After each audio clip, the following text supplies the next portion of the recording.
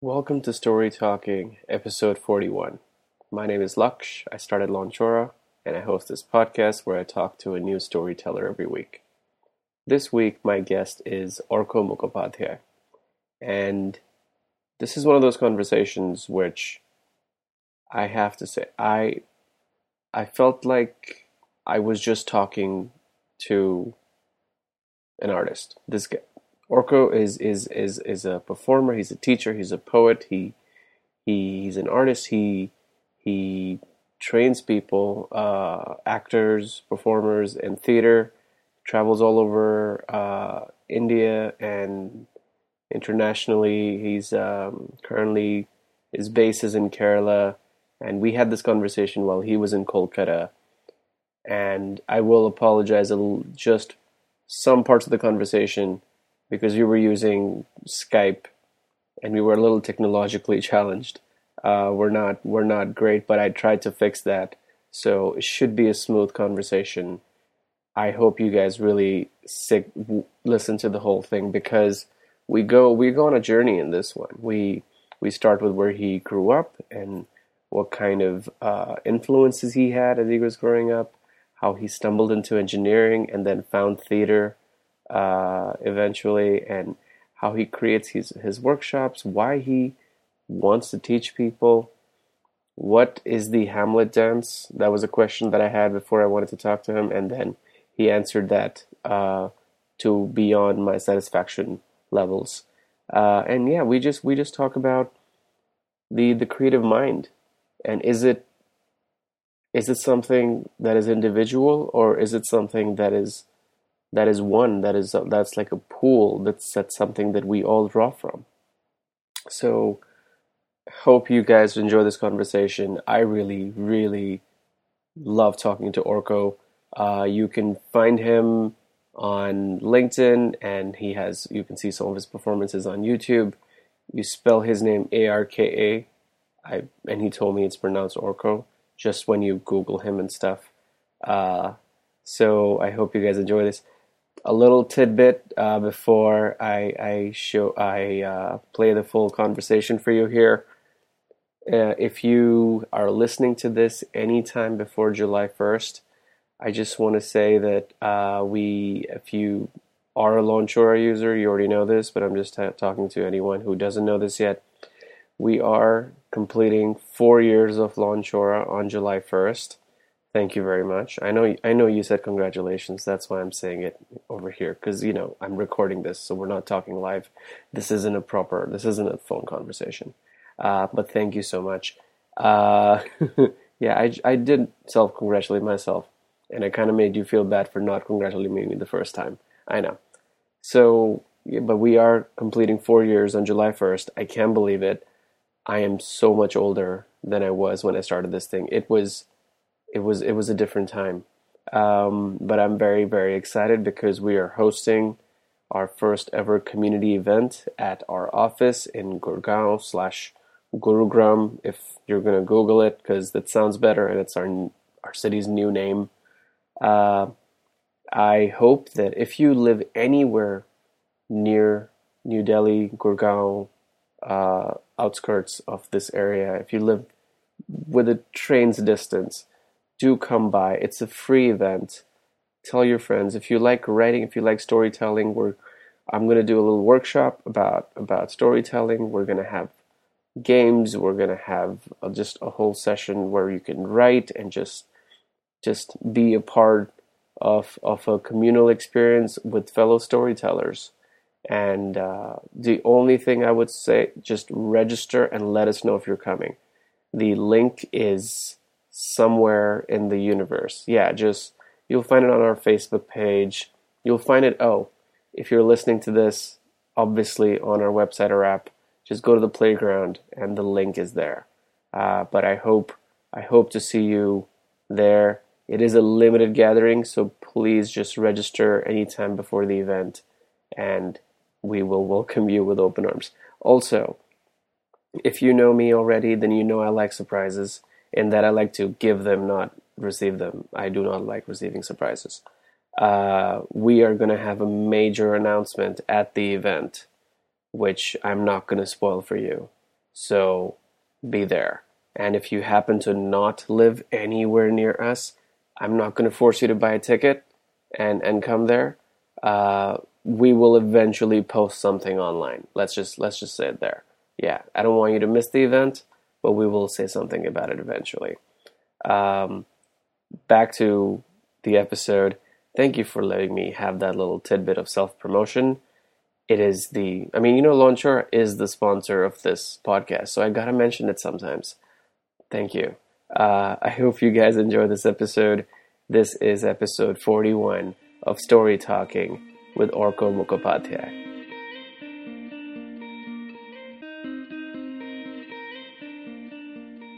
The first 19 odd years of my life. Wow. And then I went down to Bangalore. I was there for the next years. I completed my schooling here, graduated Okay, from high right. school, and went down to study engineering, of all things. Engineering is like a rite of passage, I think, for a lot of Indians. I almost dabbled in Yes, it for a couple of years. so I also dropped out. I did not finish it. I was more of a physics geek in high school, so engineering wasn't really about it. I was actually trying to get to the US for my undergrads and kind of, do a BS in physics, which did not Right, happen. Managed not to get enough financial aid and all of that. right. In the process, messed up my school, like the board exams, as we call them here. Right. I kind of kept getting all the rejection letters. So I had this is way before computerized SATs, so it was still the age of late 90s, so Yeah, the age yeah. of paper-based SATs and all. And I had pretty good, beyond pretty good scores in both the one and the two. So I kind of naively assumed that, I was going to walk into the better Yeah. colleges and stuff. And I had my sights set on Princeton for whatever reason. And then I kept getting all the rejection letters, shortly before my board exams. So Yeah, kind yeah. of went to breakdown. And so engineering was sort of a fallback thing. Because to be fair, it isn't as though my parents kind of forced me into it like most other Indian parents. But Right. once I went and took the test, and then I was kind of like, no, I don't think I really want to do this. But at that point of time, they were like, no, you chose it, so you better go ahead Yeah. with it. So I went for that, but I didn't finish it. I dropped out after about 3 years, but then I stayed on in the city. I'd already started working, was moonlighting along with college. Then I also got into theater around the same time. So all of this is around 2002, around that Right, time. right. Yeah. And growing up, what's the environment in your house like? What were your parents, what do they do? What were they doing back then? So it was just a family of three, just my parents and me, because I don't have any siblings. Right. And they were liberal enough in their own way, and at the same time, they were also products of their times and their upbringing. So a lot of things, looking back now from our Right. current perspective, might appear to be restrictive or conservative. It's not allowed to watch Bollywood films until I was 12 or 13 or something, because those were Right. for adults or whatever, so stuff Yeah. like that, which I don't think did too much harm. It might just have been a good thing that Right, right. Yeah, it's not instead I was just the encouraged best to art read, to be open to. Yeah. I do enjoy the golden era Yeah. Bollywood The films 90s. So now. you were 80s. You Back you then, were born in the 80s. I Your was born teenage in years. 1980, actually. Okay, so your teenage years were the 90s. My teenage years were the 90s, yes. But the kind of films later on as an adult, what it shows for my own tastes were the films from the 50s, 60s, up to the 70s. Not really the films that were being made in my own lifetime. Right, right. So, yes, which I still enjoy. That's why I said golden Yeah, yeah. era. forward. So, but talking about environment at home, for one thing I was really encouraged to do was to read as much as possible. And anyhow, it's a bit of a Bengali Yeah. thing, but no, I really was encouraged to read. So that's really, I would say that was kind of, the formative factor, which kind of made me the person I am for the rest of my life, because, I was kind of insatiable. I would just read up whatever. And there was a very eclectic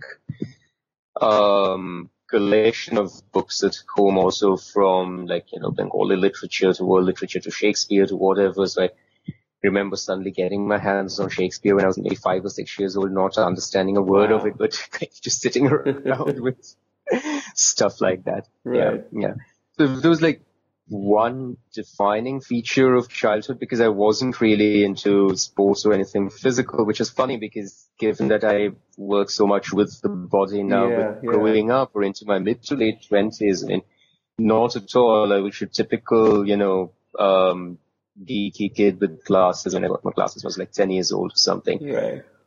So books and more books, that kind of, developed this habit of curiosity, of wanting to know, wanting to assimilate, which in many ways still sort of defines me. So of course it started more as information. Right. When I was in school, I was still, heavily into quiz shows, which were a big thing back in the India of the 90s and stuff. I mean, if you were in school's quizzing team, you were a bit of a rock star instead of being in the athletics or whatever. So, So that, and I mean, much before theater, again, given both the actual real cultural environment of Calcutta, as also a kind of a self-conscious cultural aspiration or pretension. Every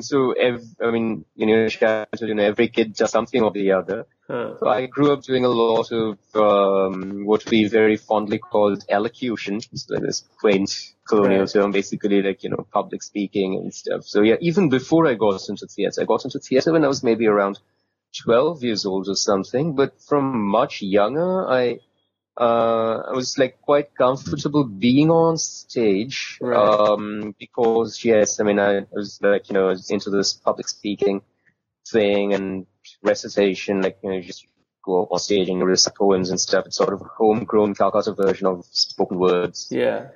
And then came, theater wasn't really that big a thing when, until the time I left it. I only got serious about it when I was in Bangalore as a young adult. Here I was just doing it in the community, more in the community than in school. Here again, I don't know if you've been to the city, but again, there's this sort of strong cultural, every neighborhood would keep hosting programs and this and that. Somebody's birth, as in some great soul's birthday or the other, so there'd be memorial programs, usually a Tagore or other poets and stuff. So there's always something or the other being organized at a very local neighborhood level. Right. And there would usually be some school or two for the arts where all the local kids would go, whether it was singing or painting or drama and all of that. So that's kind of, the environment. So I grew up in, I would say the first 10 years of my life, at least, in an environment which probably hadn't changed much in the 2 or 3 decades before my time. Right. Even. The major change happened in the 90s, obviously. Usually, liberalization and opening up, and then satellite TV coming in. Yeah. That's when I was 12, 13 years old. Yeah. So the 80s, they were kind of, they had this old world. Again, looking back now from, my vantage, they had this old world thing about them. Those things were a lot more conservative, but also a lot simpler in many ways. That's something that one probably misses. Few complications. The world was just smaller. Calcutta especially. Yeah, yeah. I Yeah, mean, yes, it was. Everybody knew everybody. yeah, Um, you really were connected to your neighbors. There weren't uh, people behind closed doors. To date, I've never lived in an apartment. I mean, other than when I've lived briefly in Delhi and stuff, but I've never really lived in an apartment in Calcutta. Even now, although that has changed so much, that it's more about houses. So you usually have like 2 or 3 story houses and the ground floors are let out. yeah, yeah, So that's how we was grown up. So yeah, there was a sense of, yeah. So it was only like, yeah, again around the time that I was 8, 9, 10 years old that all these small or not so small apartment complexes coming up, mushrooming all around the city, that became a thing. And of course, they were illegally dumping ponds and water bodies or demolishing lovely old houses and constructing a place. So the sense of indignation, etc. So I kind of remember that, like, so this mushrooming of apartments at that time was something that people looked upon with a little bit of disgust, honestly. yeah, This would be 88, 89, 90, around that time. And the general thing would be that how do people live in like pigeonholes, quite literally, what we called them in Bangla at that time, remember? yeah, So, I mean, it's the party's writ kind of ran into every aspect and every level of life and covertly or overtly controlled everything. I mean, if you were a school teacher, you had to subscribe to their union or you posted to some boondocks. And I mean, it was pretty right, much like it infiltrated every aspect of life. So like I say, it was like growing up in a typical communist yeah, republic. So yeah, there would be self-appointed, guardians of morality and propriety at the neighborhood level also, who would be like the local party honchos, who kind of decide what's right for everybody and what's what and this and that. And it's not just, it wasn't something that you could question. If you did, things would turn out to well for you. Um, all of that and living with like 6, 8 hour long power cuts, especially on summer nights, right. etc. So there were the cons, there were the pros, but yeah, if there were 8 hour long power cuts, there was also, people selling flowers every evening. So, I mean, one of the memories of childhood would be freshly watered jasmine or night rose, whatever. So again, things that we don't get in that way anymore. Yeah, yeah. Mm, mm. You said that, so you got into theater, performing theater when you were 12 or something, right? Is that what you said? Yeah, around that time, Would at the you, neighborhood level, essentially. right. Do you remember the first time you saw the theater, like saw a performance? The first time I saw a performance would have been much earlier because, yeah, that would have been much earlier. See, theater, again, I think in 2 cities in this country, Calcutta and Bombay, because these are the 2 languages which developed the first modern, that is to say, Western influenced theaters in India back Right. in the 1860s. This is Marathi theater and Bengali theater. And then, of course, in Bombay, Parsi and Gujarati theater also developed same time. So it is something that you grow up with as part of your general cultural consciousness. So I was always aware of theater as Right. such. Specifically, the first time I probably watched a play, which my parents would have taken me along to, would have been maybe when I was 5 or 6 years old, around Okay. that Yeah. time. And did it So completely it's make kind of sense? Like all of this idea of people telling stories uh, up on a stage? I think I was kind of neutral to it at that point of time. It wasn't like I was completely enamored of it Hmm. right then, nor was it that I, you know, repelled by it or something. It was just another cultural thing. Like there were music concerts and dance Right. recitals and so on and so forth. So it was just another thing. So yeah, I don't think I thought too much about it one way or another until the time that, it was kind of a natural extension. Like I said, that it started more with, oratory and Yeah. recitation, and from that to children's theatre was sort of a natural progression. At that point, of course, yes, I kind of immediately got into it and really started enjoying it and all that. Right. And then when you were doing the engineering, you say you were still active in the community, with the theater community in Bangalore. Oh, no, no, no, no, no, no. So this was like a complete and sudden change of geography, culture, everything. So the first year and a half or so, I was in a huge culture shock in Bangalore. I mean, Okay. didn't speak the Right. language, uh, different food habits, people dress differently, everything. I mean, the north and south of Yeah. India, it's Yeah. like, so as a young student, I mean, we all are a bit, I don't mince words, so we all are a bit racist towards each other. That's as Yeah. true of people from the south coming to the north as it was. So as a student, as a quote unquote North Indian student in Bangalore, staying alone or whatever, we faced a lot of condescension, Yeah. lack of inclusivity. Although I had excellent friends in college, they kind of opened up the place and the culture to me because it so happened that just about the only people that I could speak with in college, as in who were on the same wavelength, were also these hardcore metalheads. Bangalore was probably the metal Yeah. capital of the Yeah. country. 90s, and also I reached there in 99. Yeah, so these people were into like death metal and stuff. But these were also the guys which I wasn't into. I wasn't into that at all. I mean, my introduction to Western music or culture, for that matter, was slightly late. Again, when I was maybe 11, 12 or something, and then I was equally into classical music, which I discovered for myself somehow because my parents were not at all into Western classical music. I somehow discovered it myself. I don't quite remember how, but then got completely hooked to it. Right. At the same time, I was into, pop, and I mean, more than anything else, I was like crazy about Michael Jackson. Yeah. So, again, growing up in the 80s and 90s, so yeah, Yeah. yeah, It's yeah. hard. It's hard not to. completely crazy about him. Yeah. Yeah.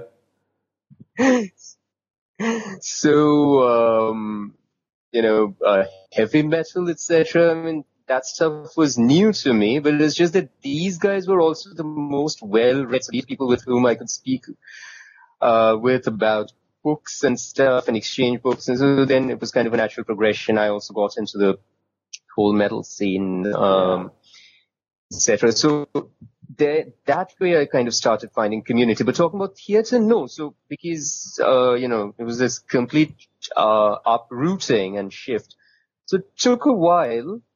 Started more with these college festivals, fests that we have, and more little skits and stuff. And then, the Bangalore college scene does not really have a theater scene as the Delhi University thing does. So as I kind of started connecting more, going out and around more, I kind of got into very amateur hobby theater outside of college.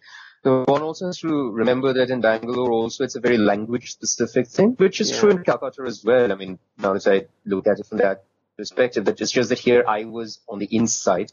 It's equally difficult for somebody coming from elsewhere because all theatre in Calcutta is in Bengali. There's really no English theatre at all. Bangalore has very strong Kannada theatre, which obviously I had no access to. Yeah. And then at that time, the English theatre scene was kind of enthusiastic, but very, very amateur. Which is what I started with. That's what I started with, like whilst I was still in college, on the cusp of deciding to drop out, whatever it was around that time that I kind of got involved. So this was again 2002, 2003. I got involved with some, like mostly people in college, maybe a few who were a little older, etc., just randomly deciding to, put up plays. So that's Yeah. how it started as an adult. I mean, post-school, post-childhood in Kolkata.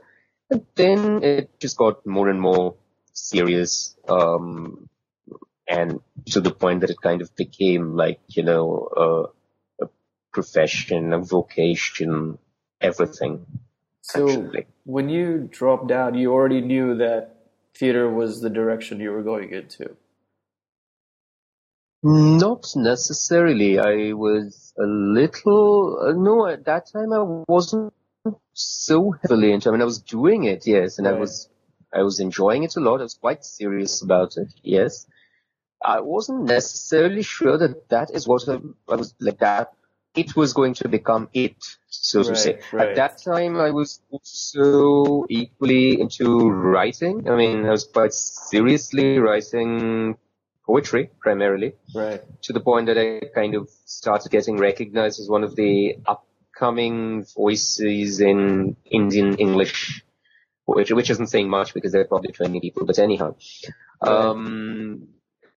But then there came a time when I felt, I mean, it's just a very individual thing because there are people who are fantastic at doing two or more things, but I felt that if one was really looking at it as, serious craft or whatever, then I could do one or the other. So Right. it was around 10 years ago, around 2008, that I kind of gave up on poetry Right. for theatre. But I was recognized first for my writing before, my theatre work got any sort of recognition or validation. I mean, I was doing both side by side, Right. and at that point of time, as a profession, I was actually also into training, like for corporations, etc. But that was a very basic level of. I mean, this is when Bangalore was, the capital of the BPO industry, which was a sunrise industry and all Right. that. So I was into voice and accent training and communications, etc. But not the way I do it now. I mean, it's like I was even at that time. I was trying to integrate like whatever I was learning in my theatrical journey. I was trying to integrate that, and I found that a lot was already there. Like people didn't even know that games and Right. exercises Right. had come originally from theater, had already been integrated into, adults learning. A lot of it coming from improv, as in the Chicago improv, like Second City and all of that. So that had happened in the US itself, that business trainers had picked up on improv skills and stuff. So, and then traveled to other parts of the world. But that was my profession, actually. Wow. Yeah. And then that quickly got very boring. Plus, the night shifts begin to take a toll on your health. I mean, there was especially this 3-month period when I was professionally doing very well. This would have been, I think, 2005, 6, around that time. Except that in 3.5 months, there wasn't a day when I did not do the 10 p.m. to 6 a.m. kind of thing. And at the end of that, my body was really beginning to kind of get Right. ravaged and wasn't happening for me. So that's when I kind of decided to shift from that. I continued to kind of do it intermittently for some more time, but I kind of weaned off from that gradually. Right. Taught in school for 1.5 years in Bangalore, teaching theatre and English at the same time. And around that time, this whole nomadic, traveling around, taking workshops, that also started. So, but to answer the question that you asked, at around the time that I dropped out, which would have been 2003, no, I was not at all sure or certain that theater is what it was going to be. I mean, I don't even think I had any clue what I wanted to do with my life at that point of time. I was just Right. very, very confused. I just knew that I did not want to stay on in that engineering course anymore. Yeah. But I don't think I had any idea what I did want to do. I didn't have a similar experience, but for me, I went to college thinking I wanted to do engineering, and then after 2 years, I was like, this makes no sense to me. And even if I do try this, I'm not going to be a good one. And at that point, I started, and now that it's been so long since I gave all of that up, I do have this understanding of this whole idea of like, why do we let 17-year-olds feel like they need to decide their entire life right now? You know? Like that's the weird pressure that either, parents put it on or society puts it on you, but it's like at 16, 17, they're supposed to True. decide that, oh, this is the path you're going to take for the rest of your life. And it makes no sense because I don't think we're ready to make a lot of big decisions back then, you know? I mean, see, my take would be this, that this is a problem only for the ones who already inherently are mold breakers. I mean, if I look back at most of the people that I went to school with, Yeah. so they did not question this at all, right? They did, I mean, some, including a couple of my closest friends, were actually already very sure that this is what they wanted to do. And, you know, sure enough, these guys are right now like research scientists in an Intel, or Right, somebody's a right. theoretical physicist in Germany and stuff. So they knew that, most of the others were, again, 80s India, 90s India. So yeah, they were like studious, near enough and whatever, but, they were good at following orders given by parents, teachers, society, whatever, unquestioningly, and not having the sense of what do I want to do. That I don't think that question occurred to most people at all. Right. That makes them lucky in a way because they escaped a lot of pain, and Right. because I mean, if you look at it through a usual, like a conventional lens, so the guys that I'm talking about, they are AVPs or senior vice presidents or whatever. And I mean, I'm 38, so my peers, we're all like in the late 30s, about to hit 40, etc. Yeah. So these are people who have, like, by conventional parameters, they've done brilliantly in life. That's because they never questioned. What they're going through now is a different Right. matter, because I've had private conversations with friends that I've reconnected with in recent times, and of course, many of them are like really not enjoying things at all, like not at all. Right. But if you look at the external side of it, at that point of time, they did not question. They did fabulously in their engineering and entrance examinations. Some went IIT, some went to the premier local, the Calcutta engineering colleges, and immediately after that, most went into an MBA, whatever, off to the US in the next few years, So yeah, now these guys are like scattered all over the world. Someone's in Zurich and someone's in Cincinnati, and they're doing fantastically. But as I said, then there's a bit to it. So that happens later for some. Yeah. Happens earlier for a lot of us. So, for me or for you, from what I hear, these these sort of deviant wiring of the brain was there at that stage Right. itself, which is why this was even a thing for us, that it mattered at all, because it did Yeah. not matter to most people. They were just content doing what they were told to do.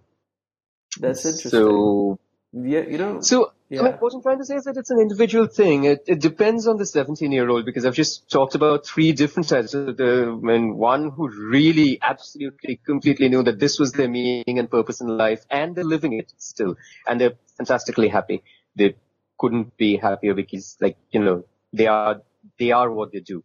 Right. The second, by and large is probably 80% who kind of, just did what they were told to do, and some probably don't even question whether they're happy. I mean, it's not even, honestly, like, how many people do really question that? Like, am I Right. happy? People are content living out their lives, and good for them if it works for them that Right. way. Contentment sometimes maybe, is, as I said, a less painful Right. Yeah. thing than finding Can't help one's but envy that highest purpose sometimes. and all that, because of course yes, don't we? I mean, in the sense Sometimes, that yeah. it's not an easy path that one chooses to walk down. It has a lot of thorns and a lot of obstacles, and it's not pretty. It's not pretty. Yeah. So that way. So, I and then the wonder. third category would be, the mold breakers and the questioners. And I wonder that. sorry, you were saying. Yeah, no, I was just gonna talk about that. That there's because the experience I've had, dealing with a lot of creative people with what I do and through this podcast is like I'm trying to figure out if there is a way to understand that thing inside creative people that because for me, like I write stories, I write things that are like short stories and plays kind of structure. And for me, I Right. like to call it like I like to say that every story I read is an answer to a question I'm curious about. And for me, like then I try to use that idea and say that for me, creativity is about questioning things around you and things in your head. So, like what you were saying, that those mold breakers who are questioning, am I happy? Am I content? Is this the way things should be? I wonder if that is the common thread that you can find with creative people in different genres of creativity. But is that the thing that they Yes, have in common, I'd right? imagine That they so. question Yes. everything. I think, I mean, there's no one way of, um, you know, resolving this question, Yeah, yeah, because at one level, like in fact, I put up an article or something a long time ago, saying that creativity is essentially the art of seeing patterns. It's not about doing, new things or pulling rabbits out of hats, but really, I mean, I keep writing on, variations of the same theme, yeah. every now and then, but that it essentially is about really, learning to look at, the elemental, the fundamental, the simplest of things. That's, true, but at the same level, and at the deepest level, there isn't a contradiction. It's an apparent paradox, but it's not really. Hmm. So what I'm going to say now is that, one thing that is essential, I think, is a sort of cognitive dissonance, a dissatisfaction, Right.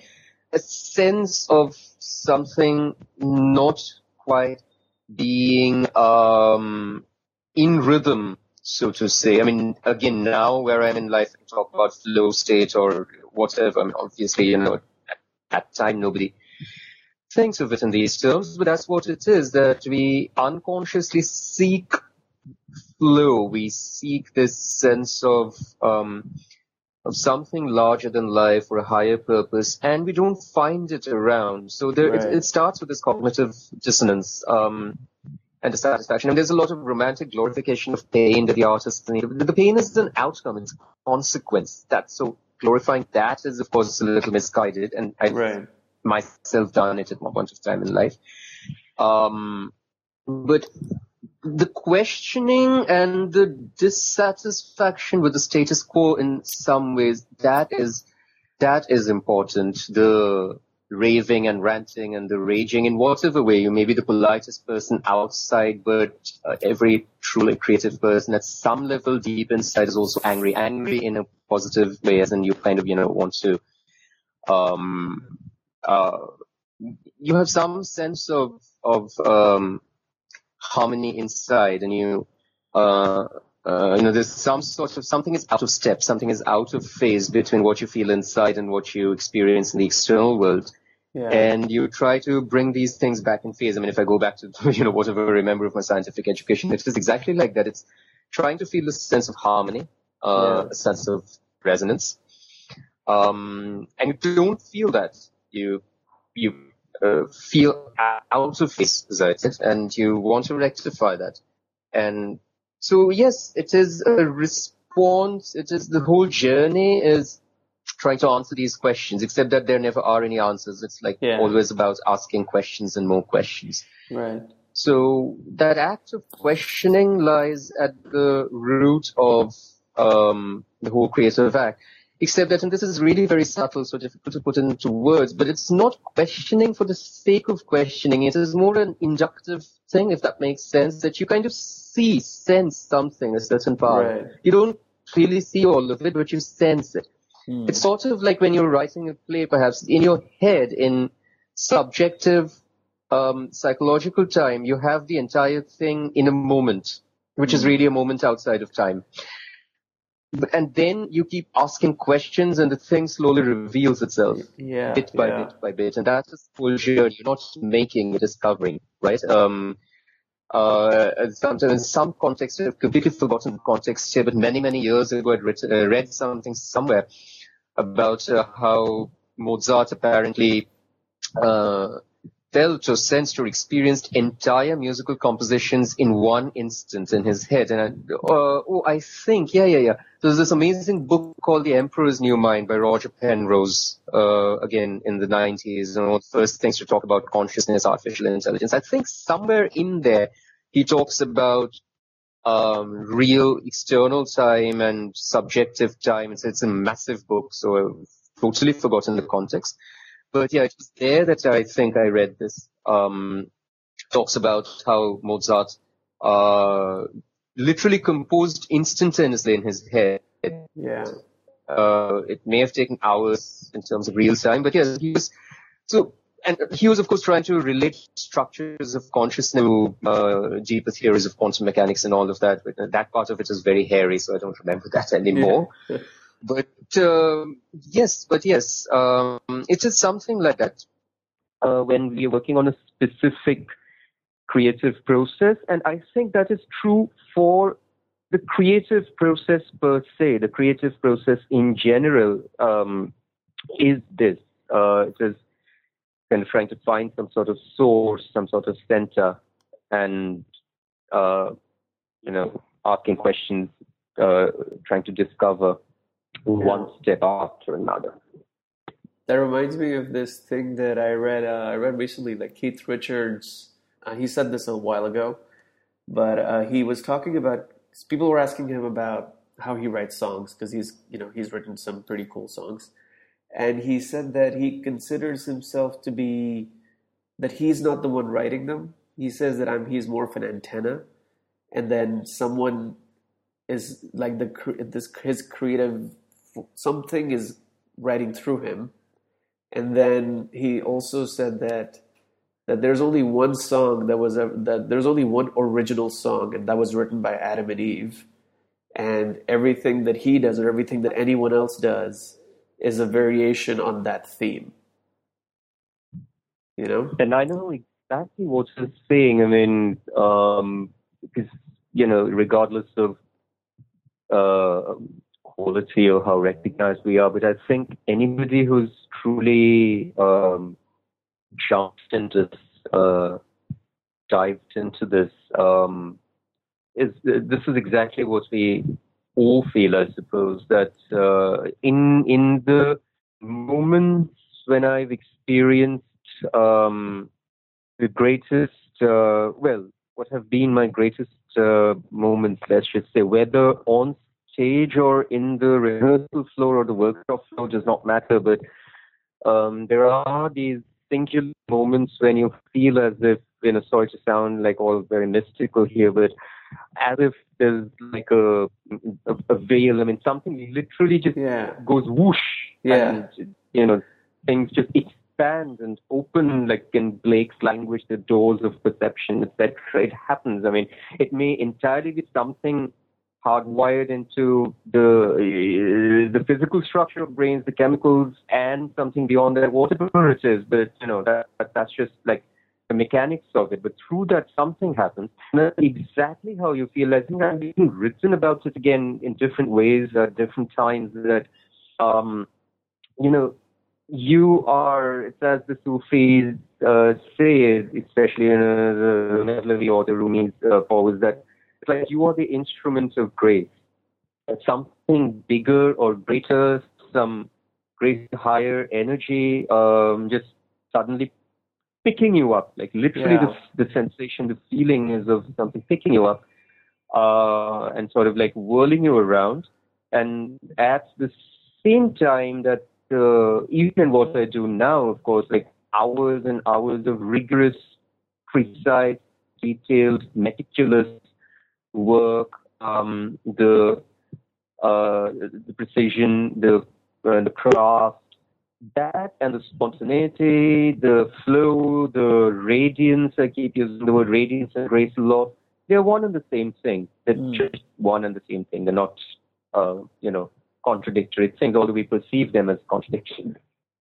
I hope I can say this correctly. You have this practice called the Jyotirgamaya Natya Kalari, right? That's just my banner. Oh, that's the Yeah, name it's of sort of the my, it's a company. right, the Yep. company. Yes, yes. That's So, the artistic banner which I use. huh, that's that's interesting. I also a little bit like you presumed that I could teach something that I had barely started learning myself. I did that when I was in college. I started teaching these little classes, but I was teaching finance initially, so it was a little different. But Huh. yeah, and over the years I've stuck to teaching, but now I teach more writing and storytelling. But for me, the thing that I've noticed, and I think it's similar to what you were just Right. talking about it being about the learning. I think what I've noticed, because I particularly believe I have a pretty healthy self-inflicted ego. Like it's a lot of the time everything is about me. And I felt like when I'm teaching, it's one of those few moments where it's devoid of me. Like I'm like in those particular moments where I'm talking to someone about something that I really am interested in and they can use.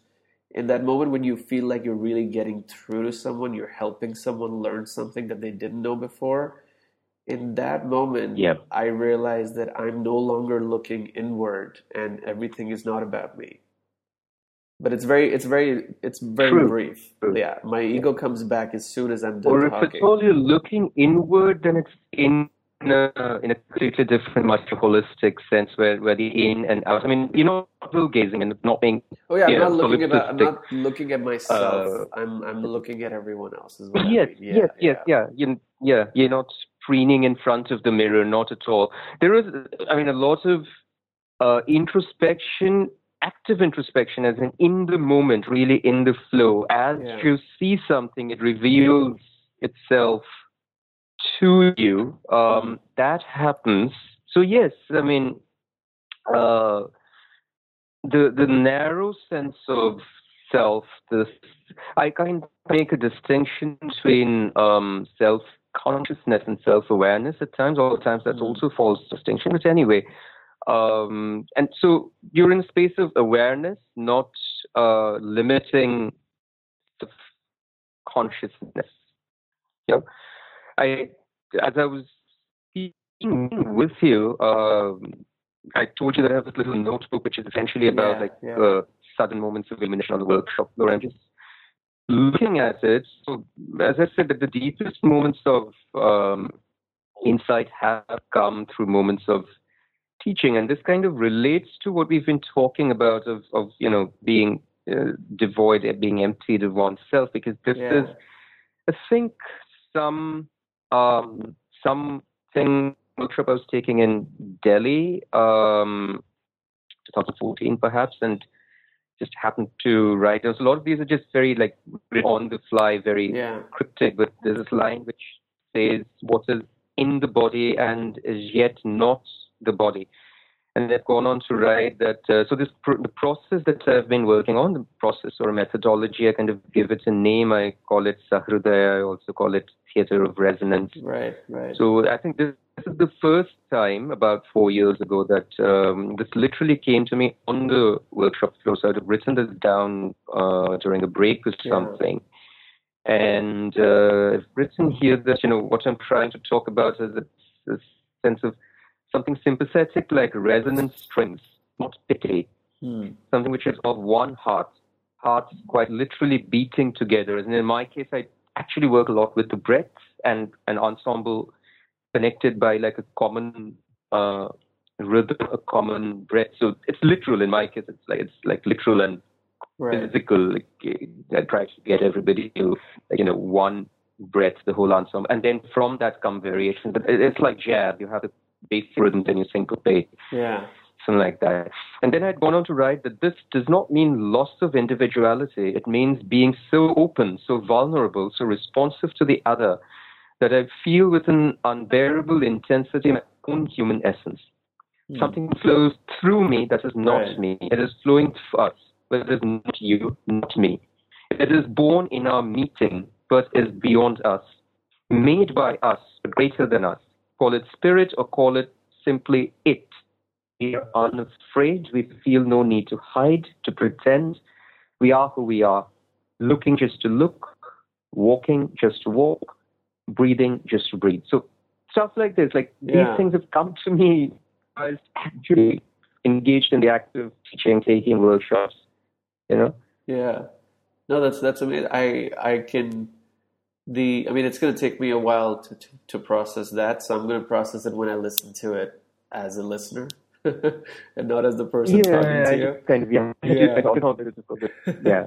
No, But I also know that you are recording this little video with it. Yeah, and you know the thing that I absolutely love that idea, and I do subscribe to it that the every time I'm telling a story, I feel much better knowing that I can't always tell this story. I can only tell the story right now, and that makes me want to write it more. Because I know that if I try to write it a week from now, I will lose whatever is in the moment right now. But then I think the problem happens when I'm done writing it, and when I'm really happy with what I've done, and then I get this feeling that makes me feel empty because I feel like, oh, that's the last time I'm ever going to write anything. Because I don't know if I'm ever going to have that feeling again. And that fear seems to always happen, even though I still end up writing again, you know? So I don't know if the fear is completely part of the process or if it's something I can fix. I'm not sure if I even want to fix it. But yeah, I don't know. Is that something that you felt? I felt and I continue to feel, because again, the medium does not matter, whether it was writing or now when it is actually making performances or even workshops. Like when you teach a workshop, that in itself is a performance. That's like, a creative act, designing it in your head.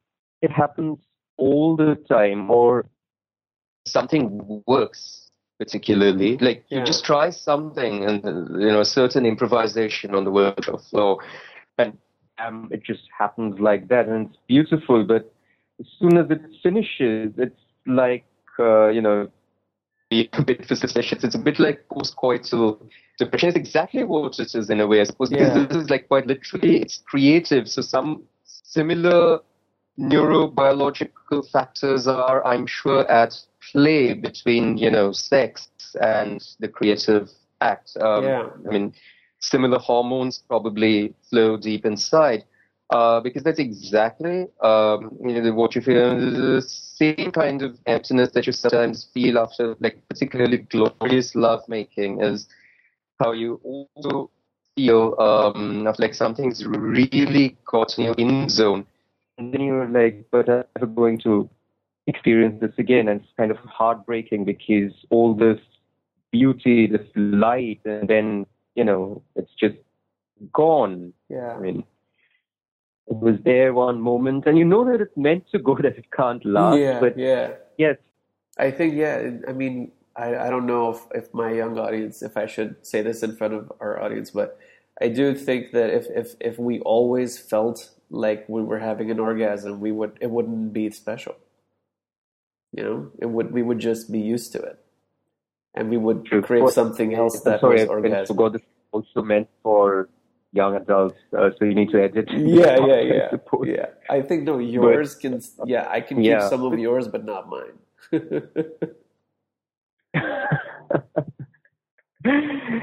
No, it's just for us. I mean, I must have gone on to that. If I just, it slipped my mind that this is also going out to, like, I mean, not that they don't know any of this, or No, we have students. They're teenagers and college kids, so most of them know what we're talking about.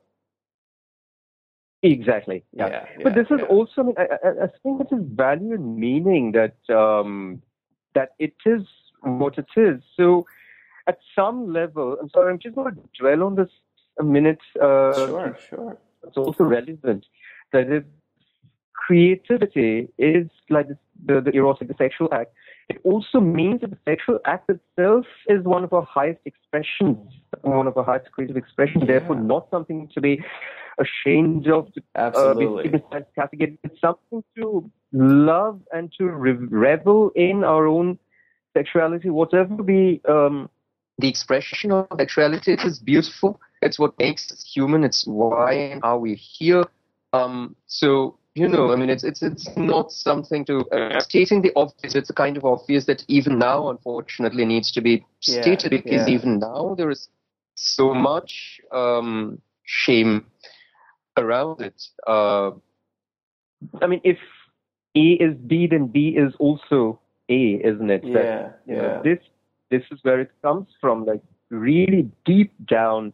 When you cook something particularly great, or you eat, or you sing, or you listen to a song, either which way, the experience is very close to orgasmic, as you said. I mean, in its highest expression, when it is coming from a place of love, it is also something sublime.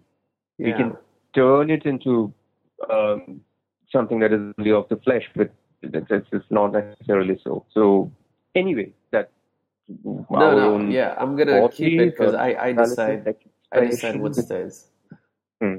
Yeah. So we're already over an hour, so I don't want to keep you for too long. But I did have a couple questions. One of them being, No, sure, that's okay. Yeah, one of them being, what is the Hamlet dance? Okay. And how did you come about doing something like that? So that's just a name I'd given to this workshop. It's not like a form or something. It's more metaphorical. So I used to do a performance. I used to do a solo performance. That was called If It Be Now, which is a quote from Hamlet. Right. It's one of the final things. It's this great monologue he has, where he says that there is a special providence in the fall of a sparrow. If it be now, it is not to come. If it be not to come, it will be not now. If it be not now, yet it will come. The readiness is all, since no man is also what he leaves behind. What is to leave betimes, let be. So that, in a way, has, like, although after that he has a fight and he dies and the rest is silence and all that, these are among the greatest words ever spoken on stage, I suppose. I mean, and the whole journey from his existential angst and doubt and confusion, when he says to be or not to be, to this moment, and he says let's be, which for me is it's like a bhakti saint speaking, it's like a Sufi speaking, it's very mystical, it's very spiritual for me, that particular moment. So I've taken the name of my entire solo, which was as much about Hamlet as it was about my own journey. A lot of my work is internally autobiographical, all my work, in fact. It's not like externally about my literal life, although sometimes I mix in autobiographical text, but internally it is. So anyway, and this workshop was kind of related to that performance. I mean, I sometimes do this. To go along with the performance, there's like a specific pedagogy. Of course, it is in many ways the same as any workshop I take, the specific techniques, whatever, but the fact that it has come out of a certain mind space makes it related to a specific performance project. So Hamlet dance, I was kind of using it in a more inward sense, in a more metaphorical way, like Nietzsche keeps talking about dancing, for instance. And Nietzsche was one of the inspirations, and it's like I was reading something by him at that point of time. So dance, more in the sense of the inner dance, but of course also that it is a very physical process. I mean, my theater work is extremely physical. It's very intensely body based. So that's why I call it Hamlet dance. And there's a video of that, which is there on my LinkedIn profile. So if you saw that, this was being done with a theater group in Kerala, a very, very good theater group. So it was only 3 people. All 3 of them are fantastic actors, fantastic performers. Yes, you'd have seen that. I mean, the old gentleman especially is like one of the foremost actor directors in Kerala, and he's amazing. I mean, again, I learned so much. I mean, it was hard to keep your eyes off leading that workshop with the guys, getting absolutely, like, his incredible, just to Raghu, that's what his name is. Like, I just gave little stimuli and suggestions and where he took it, and they were just having a ball completely. Yeah. So if you see the video, then you can kind of understand why it's just to quite literally embody the idea of Hamlet, Yeah. to find your own Hamlet, so to say, through all the senses and, between the body and the space and words. It's this sort of tapestry that you're weaving it through action and word and space. So, and Hamlet dance. Fantastic. My favorite thing about whenever I watch something or read something, I always want to know the behind the scenes.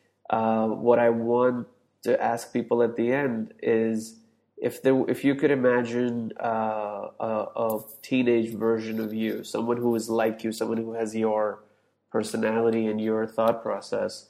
If you could imagine someone like you listening to this, what kind of message would you like little piece of, advice, wisdom would you like to throw their way as they begin their journey of figuring out how they want to apply their creative, voice? I think the present me would be a very bad role model for the teenage me. I mean, given that I've landed up as the present me, I don't know if I'd want my teenage self. Well, this isn't a Back to the Future. Let's fix the past.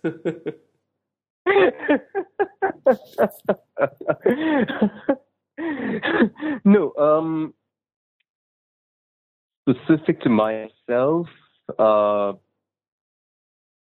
don't know. I mean, the one thing that I'd probably say, and something I say to my present version also, is sometimes to care a little less. Maybe, I mean, that sounds funny because we talk about being passionate, etc. Yeah. All the time, yes, but sometimes we care too much, and the older me has learned that you will stumble and fall, and there will be tears, and that the world will hurt you. It's not something that people do because they're out to get you. It's just what the nature of the world is, that the ones who fall through the cracks is what we were talking about earlier in the conversation. Yeah. Well, then the system doesn't always like that, and sometimes it's important to hold, but to hold a little lightly, perhaps.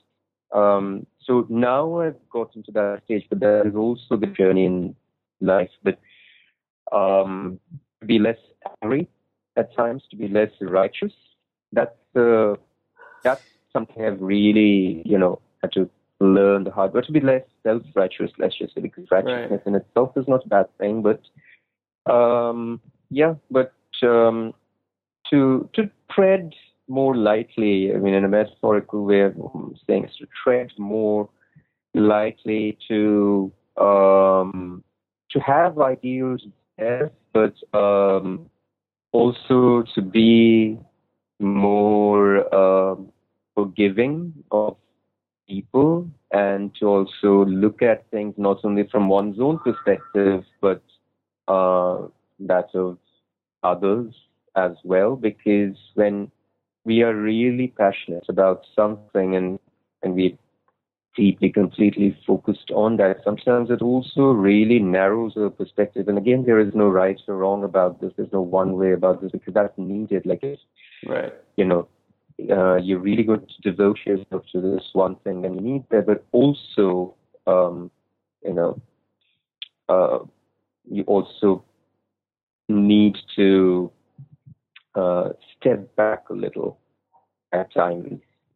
Except that I don't know if the teenage me would have made much sense of that, because that is also the journey in life. Yeah. And each thing in its own type. So, yeah. But that is the one thing that I would have said. I mean, this is not like generic advice, because I'm really bad at that, honestly. Try to motivate, etc. But, honestly. But this is something I just specifically said to myself. And, well, if there are others out there, really driven, intense kids, maybe a little quote unquote social dysfunctional as I was, etc. It's just to tell them that yeah, it's okay that we do get hurt by the world, but it's okay. And sometimes kind of just open up more to other people also, and to, as I said, to tread lightly, even as we walk our path.